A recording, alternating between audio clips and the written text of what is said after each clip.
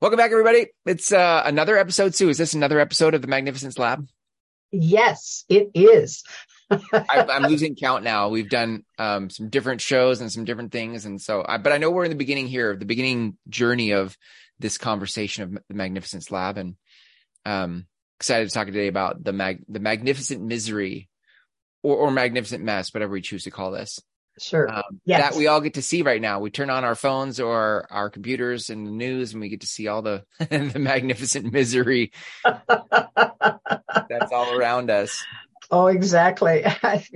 We don't have to go far to find it or have it come across some kind of news feed or whatever. And even though I don't often listen to all of that, I don't listen to most of it, but it still creeps up. Yeah, absolutely. And if it does, and if I'm not the one looking at it, I know when I talk to my mom, she's bringing it up. It's like the people in your life will bring it up. Oh, yeah. Oh, that's exactly right. And it's interesting how I was having a lovely conversation with some very fun women the other day, and it crept in because life takes us over sometimes, doesn't it? That no matter how positive we are or how forward thinking we are, or I'm the quintessential Pollyanna kind of person, still what's going on is tough for people, and it's hard to kind of wrap our heads around all of that. Yeah. Right. Yeah. I think I think the heart of this work that we've been creating for the Magnificence Lab has been around, finding change makers, people who feel curious at heart and are heart centered, but they want to make a difference for themselves and make a difference for others. I mean, that's really who this conversation is for. And I think we can tend to be more positive than most. Yes. I think that's partly inherent in the nature of a change maker, but I also think that we can find ourselves in our own magnificent misery. It may not even be the misery of the world and the news. It might just be the circumstance of our own life. And that can feel like magnificent misery, Oh, exactly. Magnificently miserable. I was there just 2.5 years ago. I was there. Yeah. And I confess I've probably been on that roller coaster more times and I hate roller coasters. Getting on. Yeah. And it's the up might be quite exhilarating, but that downward, wow. Yeah. I feel like quite a drop sometimes. I was just talking to somebody today in a different community where, I really relate to this conversation of change being something it's a pioneering conversation. To create heaven on earth is something new. Like, it's heaven on earth is not going to come from the old systems being, modified or tweaked or bettered. Oh, no. There's no Sigma 6 for this kind of this is like something new that needs to get created. And I think that in itself can be magnificently miserable. Like there is how do I do this kind of a question? And there's not a lot of social agreement or cultural agreement for you to go out and change it the way you see to change it. Hey, I have an idea. And everybody in your life's like, good luck. That's right. I'm going to write a book, but nobody bought it. Yeah. I'm going to write a blog post or have a podcast, but nobody listens to it. So much for change. Yeah, exactly. And then you think, am I an idiot? Am I fooling myself? Am I just that far gone or that optimistic? Like, this is what I've wrestled with. I wonder if that's true for you too, but. Yeah. Oh, absolutely. Because it just seems as if it's so easy to get wrapped up in whatever's going on around us. And particularly if things aren't going well, then there's all these paths and it seems as if there's no way out. It seems as if, well, where do we go? And so often we're looking for a place or a situation or an event or something to change. Like, could something please shift? When I guess what I've discovered for me personally is the change has to start inside me. That how can I find my heaven on earth regardless of the circumstances in my life? Right. Well, that's interesting. I mean, I would guess I would think anybody that's a change maker that is sort of wired like you and I are wired, or on the path you and I are on, have had experience with trying to reframe things and working on ourselves to get to that place where that misery inside is somewhat mitigated or somewhat dealt with. But I mean, I know I still, it's not an unconscious competence where I just naturally reframe things easily. There's still a conscious choice to be like, this thing is needling me or irritating me, and I'm now going to reframe that so that I'm not disempowered in my own heaven on earth. What does that look like for me? Oh, for sure. How do you do that, Sue? What are some of the things you do that help you reframe? Oh boy. Well, misery. It was interesting that I was brought up that the watchword was everything in moderation. And so you could be happy, but don't be too happy. You could be excited, but don't get too excited. You could, and it was really to diminish, like, don't be angry, don't be sad. And so I had all of these sort of people pleasing things that I learned over time that I realized didn't serve me. And just this last week, I was listening to I think an ebook or an audio book, and they were talking about anger being a very healthy emotion. And I'm going, what?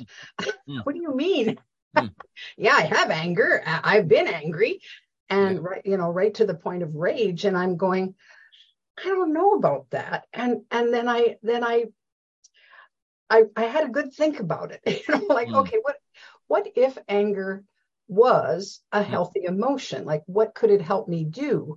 Or how could it help me be different than I am now? And of course, I thought back to a couple of times when I've been really angry at someone else, and I sure got my house cleaned fast. Because nice. It was just that energy just fueled me to the point of I got this done because I'm raging about this. And right. Yeah. Right. And so, but it still didn't feel okay to me, because I thought, well, am I deficient because I have this anger? Because I was never really allowed to have it. But of course, if it's a healthy emotion, then what do we do with it?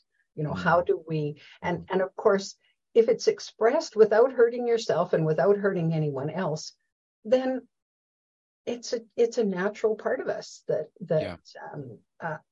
so in dealing with it, I really began to allow myself to be okay with it and say, oh, well, there's another part of Sue. Yeah, you get mad sometimes. And out it comes. And so, I'm mindful that to not pair the feeling so much with the action. I might feel like grabbing my baseball bat and doing some damage, but as long as I don't follow through on that. Love it. I would like to see that, by the way. I would pay for tickets if you ever do that. Please zoom me in. Right. What I think I need to make it a healthy choice is to get a great big pillow. There you go. Go to town. Just go to town on it. There's my intensity workout, right? Yeah. Have you seen those different places where you can like destroy things, like rooms where you can take a bat or throw plates or beat in TVs? Or have you seen these places? I haven't.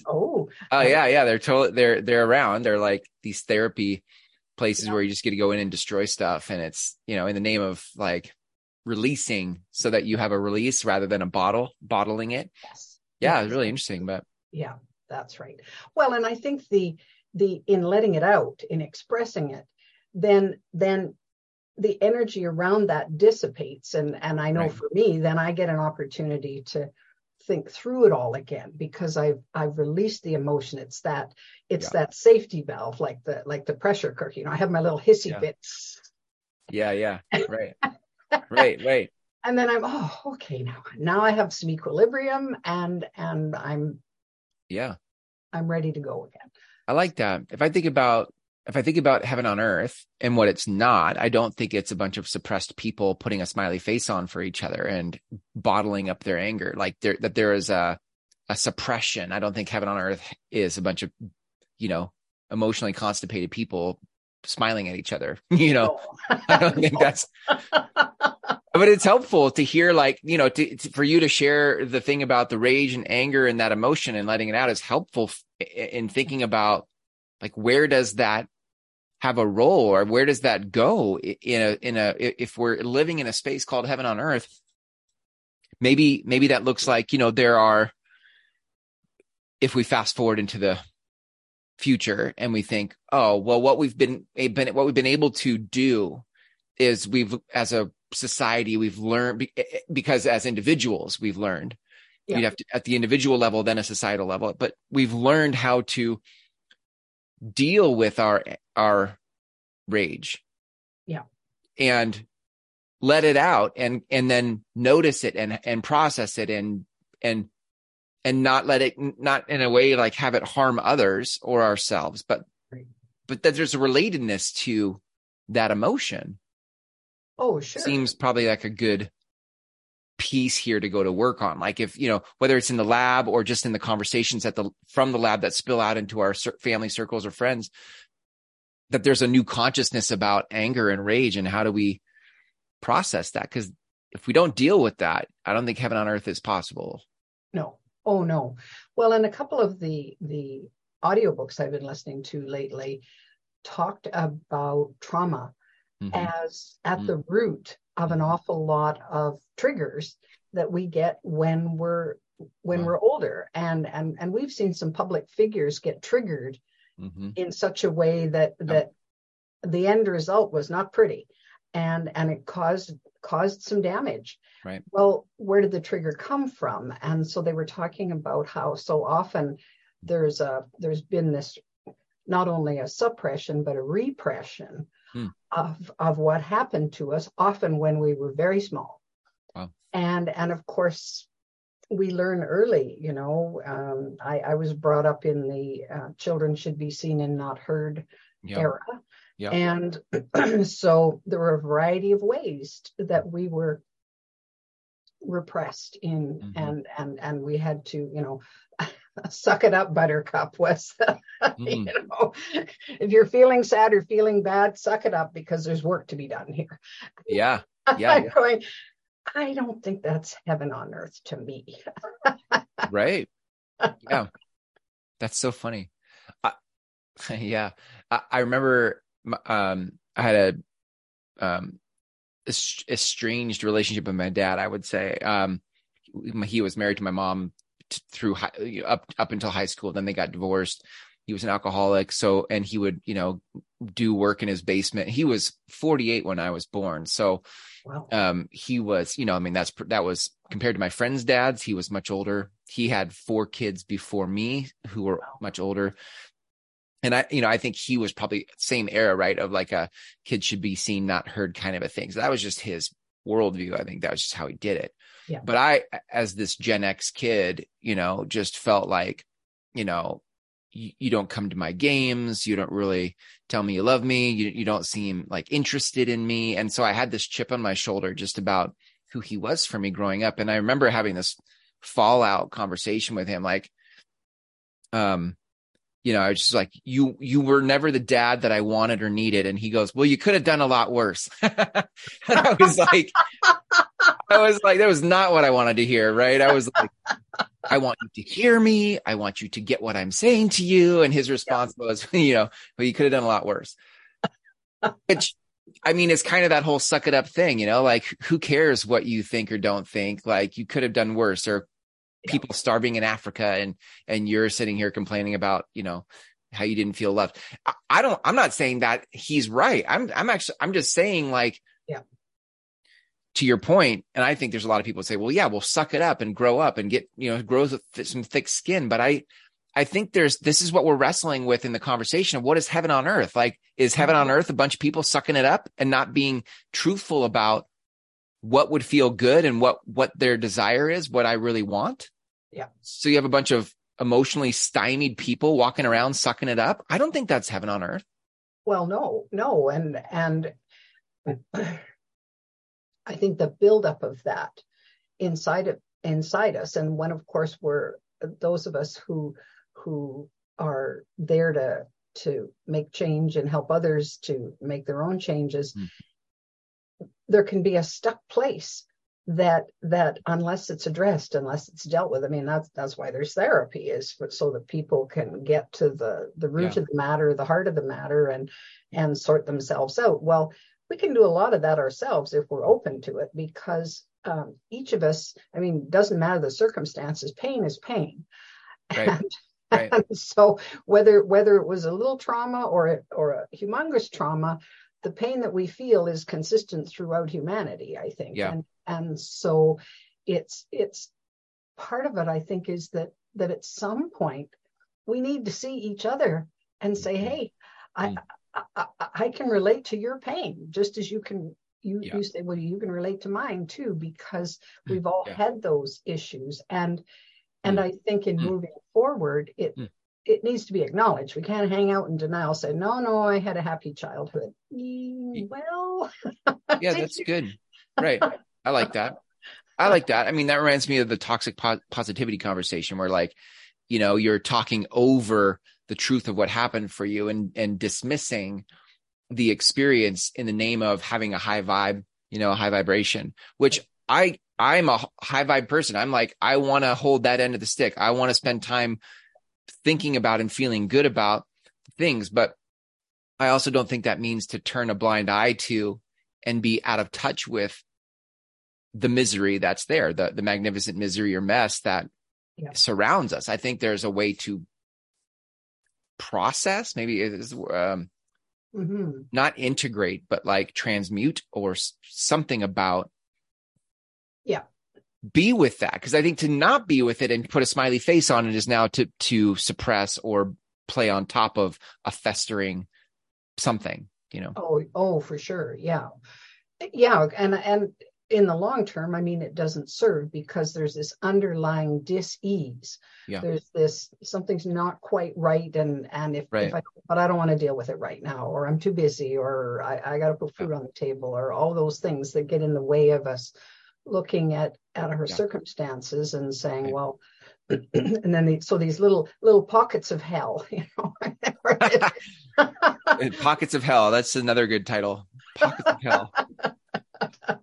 That's really funny. Yeah. Right. Yeah. Right. That's right. And we smile until we burst a pocket of hell. And now it's like, I don't know what to do with this thing, and so we spend time building, creating pockets to hold our hell, just tuck that away and not deal with it. Well, that's right. And it's very much a revealing process to reveal some of that. And it takes courage. It's not for the faint of heart, and not everybody wants to go there. I'm aware of that. And there's been times in my life where I just, well, I guess if I'm all messed up, I'm just going to leave that alone and carry on here the best I know how to do it. And then it wouldn't leave me alone, though, because I wanted to know, like, I really wanted, what makes me tick, and why is it this way instead of that way? Why am I thinking this instead of that? And so I became a voracious reader, and as well as an experiencer, to say, well, okay, bring me some of these experiences so I can try some of these things on. And little by little, I get this glimmer of, okay, that's heaven to me. Oh, that's heavenly. Oh, that I felt really good doing that, or being that, or whatever. And I wonder what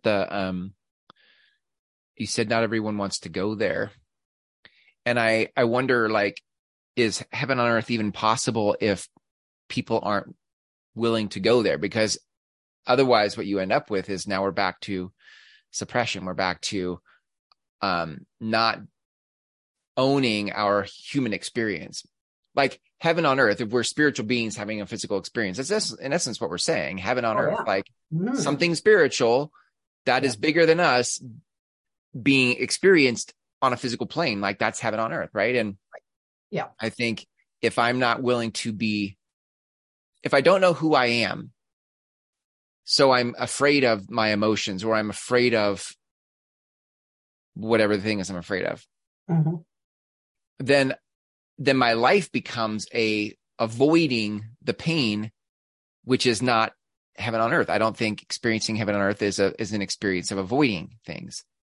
No. I think it's an experience of creating things and inviting things. And, so anyway, so my question becomes, if not everyone wants to go there, I wonder what would have to shift between here and there whenever we all get to experience that. What would have to shift for people to, from an early age, be willing to go to the mess, be willing to go to the thing that they need courage for? Thoughts on that? Well, it might be sad to say, but life has a way of delivering 2x4 experiences that cause us to stop avoiding and to stop being distracted by all of the things that keep us from exploring ourselves. And really, I mean, we're talking about finding magnificence in us. If we are that big, bright, bold, and beautiful, well, why are we not just out there? We're not, because when we came here, first of all, we forgot we were magnificent. Yeah. And secondly, there was this learning thing, and we had no power as infants. And so we were subject to those who did have power and all the things that got dumped into our heads. Well, right. By age 7, an awful lot of that is pretty well set. And so right. we don't even know that we don't know right. who we are or why that's important or whatever. And we might get glimmers along the way, but it's easy enough to just, well, I'll think about that later. I'm too busy right now and whatever. And then life happens, and in the form of some big adversity, a big tragedy, trauma of some sort, that is a wake-up call. And we still can stay asleep if we want to. Sure. But I've certainly noticed in my own life that sometimes the wake-up calls got a little louder, a little louder, and bam, and finally, okay, it's time to sort this out now. I kind of hear two things coming up for me. One is when there is a cultural practice or expectation or agreement for dealing with the 2x4, how we deal with 2x4 moments. Mm-hmm. Like there's enough people talking about it. So it's not like, I don't want to look like the weak one, or I'm going to just suck it up because I got hit by a 2x4, but and so if it's not acceptable for you to have pain or to not suck it up, then you'll oftentimes suck it up because you don't want to be the one who's not being acceptable. Oh, exactly. This is not acceptable. But if our cultural, how we start to behave with one another makes that okay, makes having the experience okay instead of the experience you're having is not okay. That, like, to make it okay allows us to invite the lesson, the wake-up call, instead of missing it, suppressing it, skipping it. Yeah. Absolutely. Well, and I guess the stages of life have a way too. So you hit you hit 30, then you hit 40, then you hit 50, and maybe I meet enough young people these days who are absolutely convinced that if they just have the right kind of job and make the right kind of money and have all the right kind of toys, they're going to be happy. They're going to be happy. And some of them come out of extreme poverty. And so this is they got fire in the belly to get there for sure. And they make it. And they get the money, the 6-figure plus income. They get all the toys and the bells and whistles, everything that goes along with it. And then they go inward and say, how come I'm not happy? Right. And so there's a wake-up call, right? To say, wow, society said if I just did all these things, then I was going to be happy, and I'm not. So what's the problem here? Yeah, which is, another, still have that second thought that came up for me there, which I wrote down, so I won't forget it. But what you just said then is another piece of that to me, which is, having the conversations of what is happiness? How do we define happiness? And I know there's some podcasts and there's different work out there around the conversation of happiness, but to have that conversation grow so that it's louder and more prevalent in spaces that it's tough when you're in some form of capitalist or free market, where often what is rewarded in the game that people play is, I got to make money. Yeah. I got to make money. I got to pay bills. I have a family. I got to make money. So we get very production focused, and happiness is a afterthought. Happiness doesn't pay my bills. Happiness doesn't put food on the table. So who cares about my happiness when I got to make money? And I think if the more we could talk about what happiness is and how we each define it for ourselves, that would be something that feels like heaven on earth. If it was actually happiness. Yeah. Yeah. Oh, absolutely.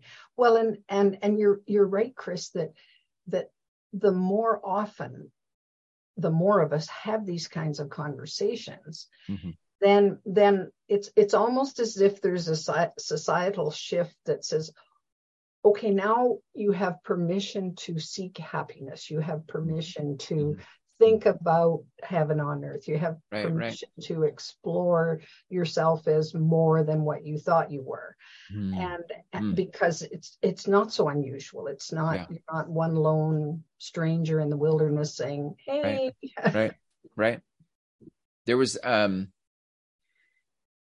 almost 250 years ago now. That's kind of weird to say. When there was a premise this country was built on, my country was built on, I'm in America and you're in Canada, but this experiment of the pursuit of happiness, mm-hmm.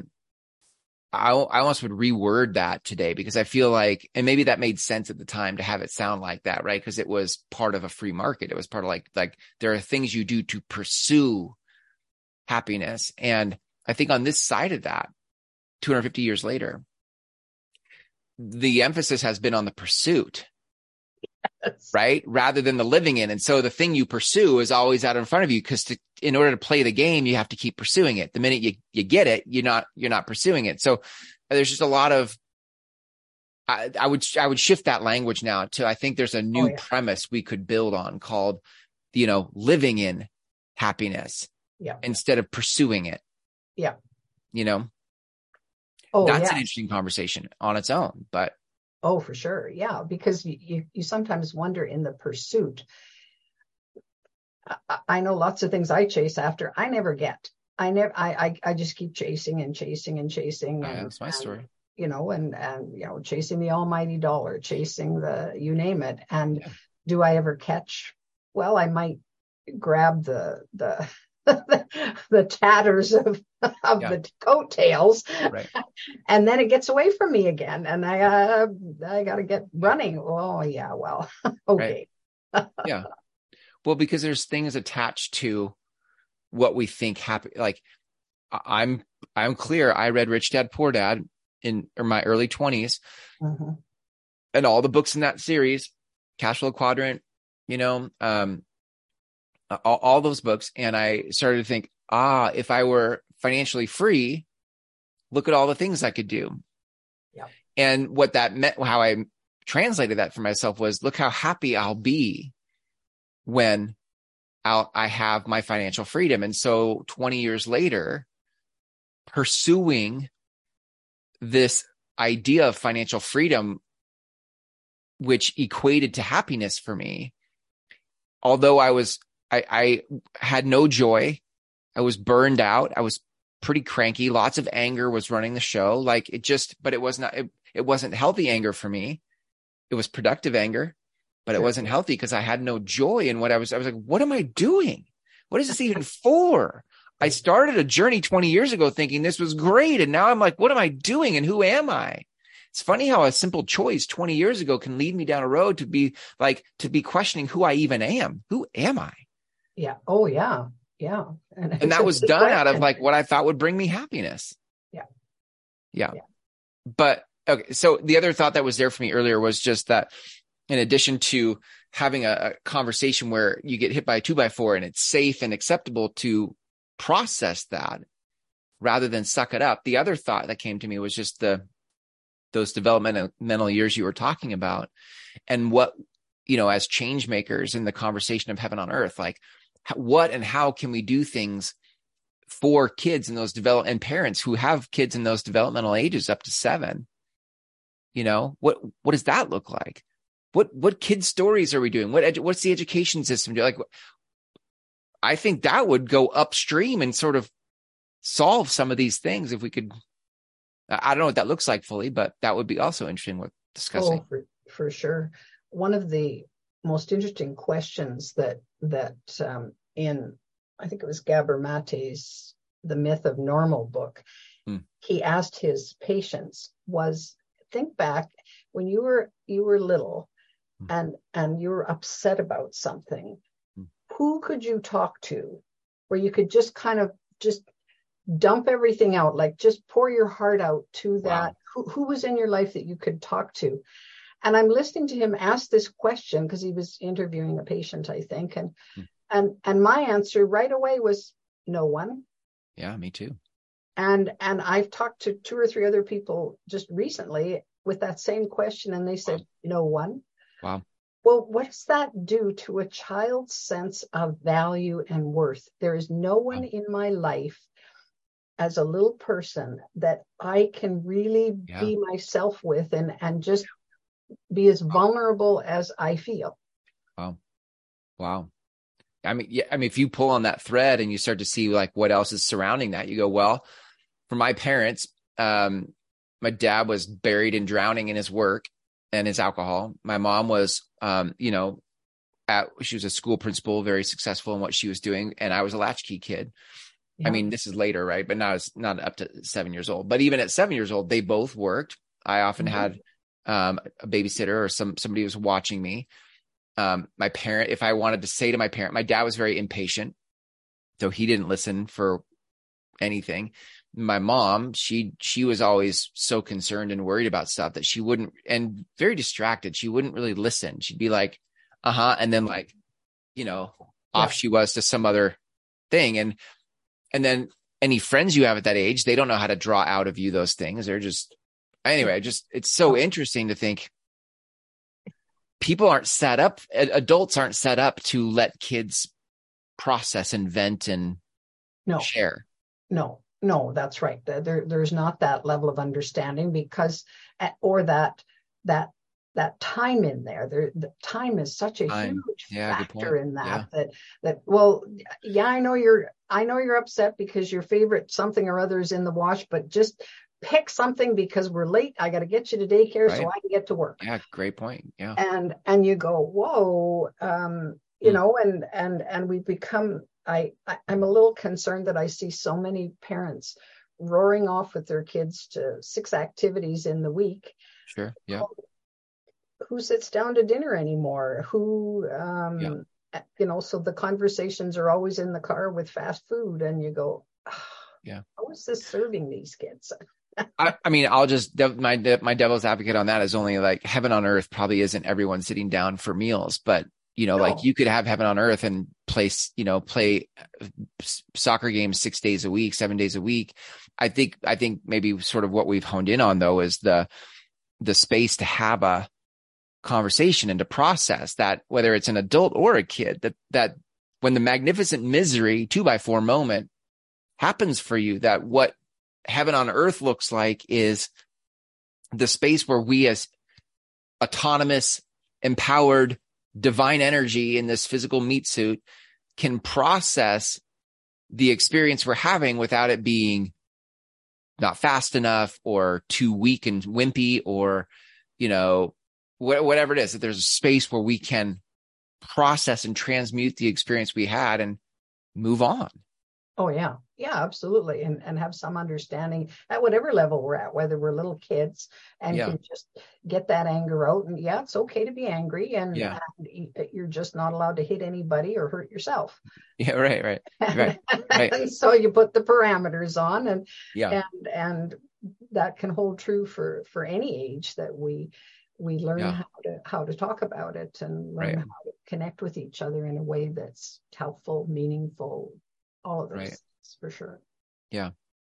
I mean, if I try to wrap this up, I think it's not just these kinds of conversations that I'm excited to explore in the Magnificence Lab community that we're creating, but what the conversations lead to in terms of how people, the new spaces people find to go make that change. You know, like maybe somebody's like, I want to start writing kids books, or somebody says, I want to create a place to break dishes and beat up, refrigerators with bats, and like there's a therapy room, like, or I don't really know, but I think it's important for us to discuss it together, so we can collectively begin to reshape a new game to play, because the game we're playing in now, I feel like, keeps us in magnificent misery.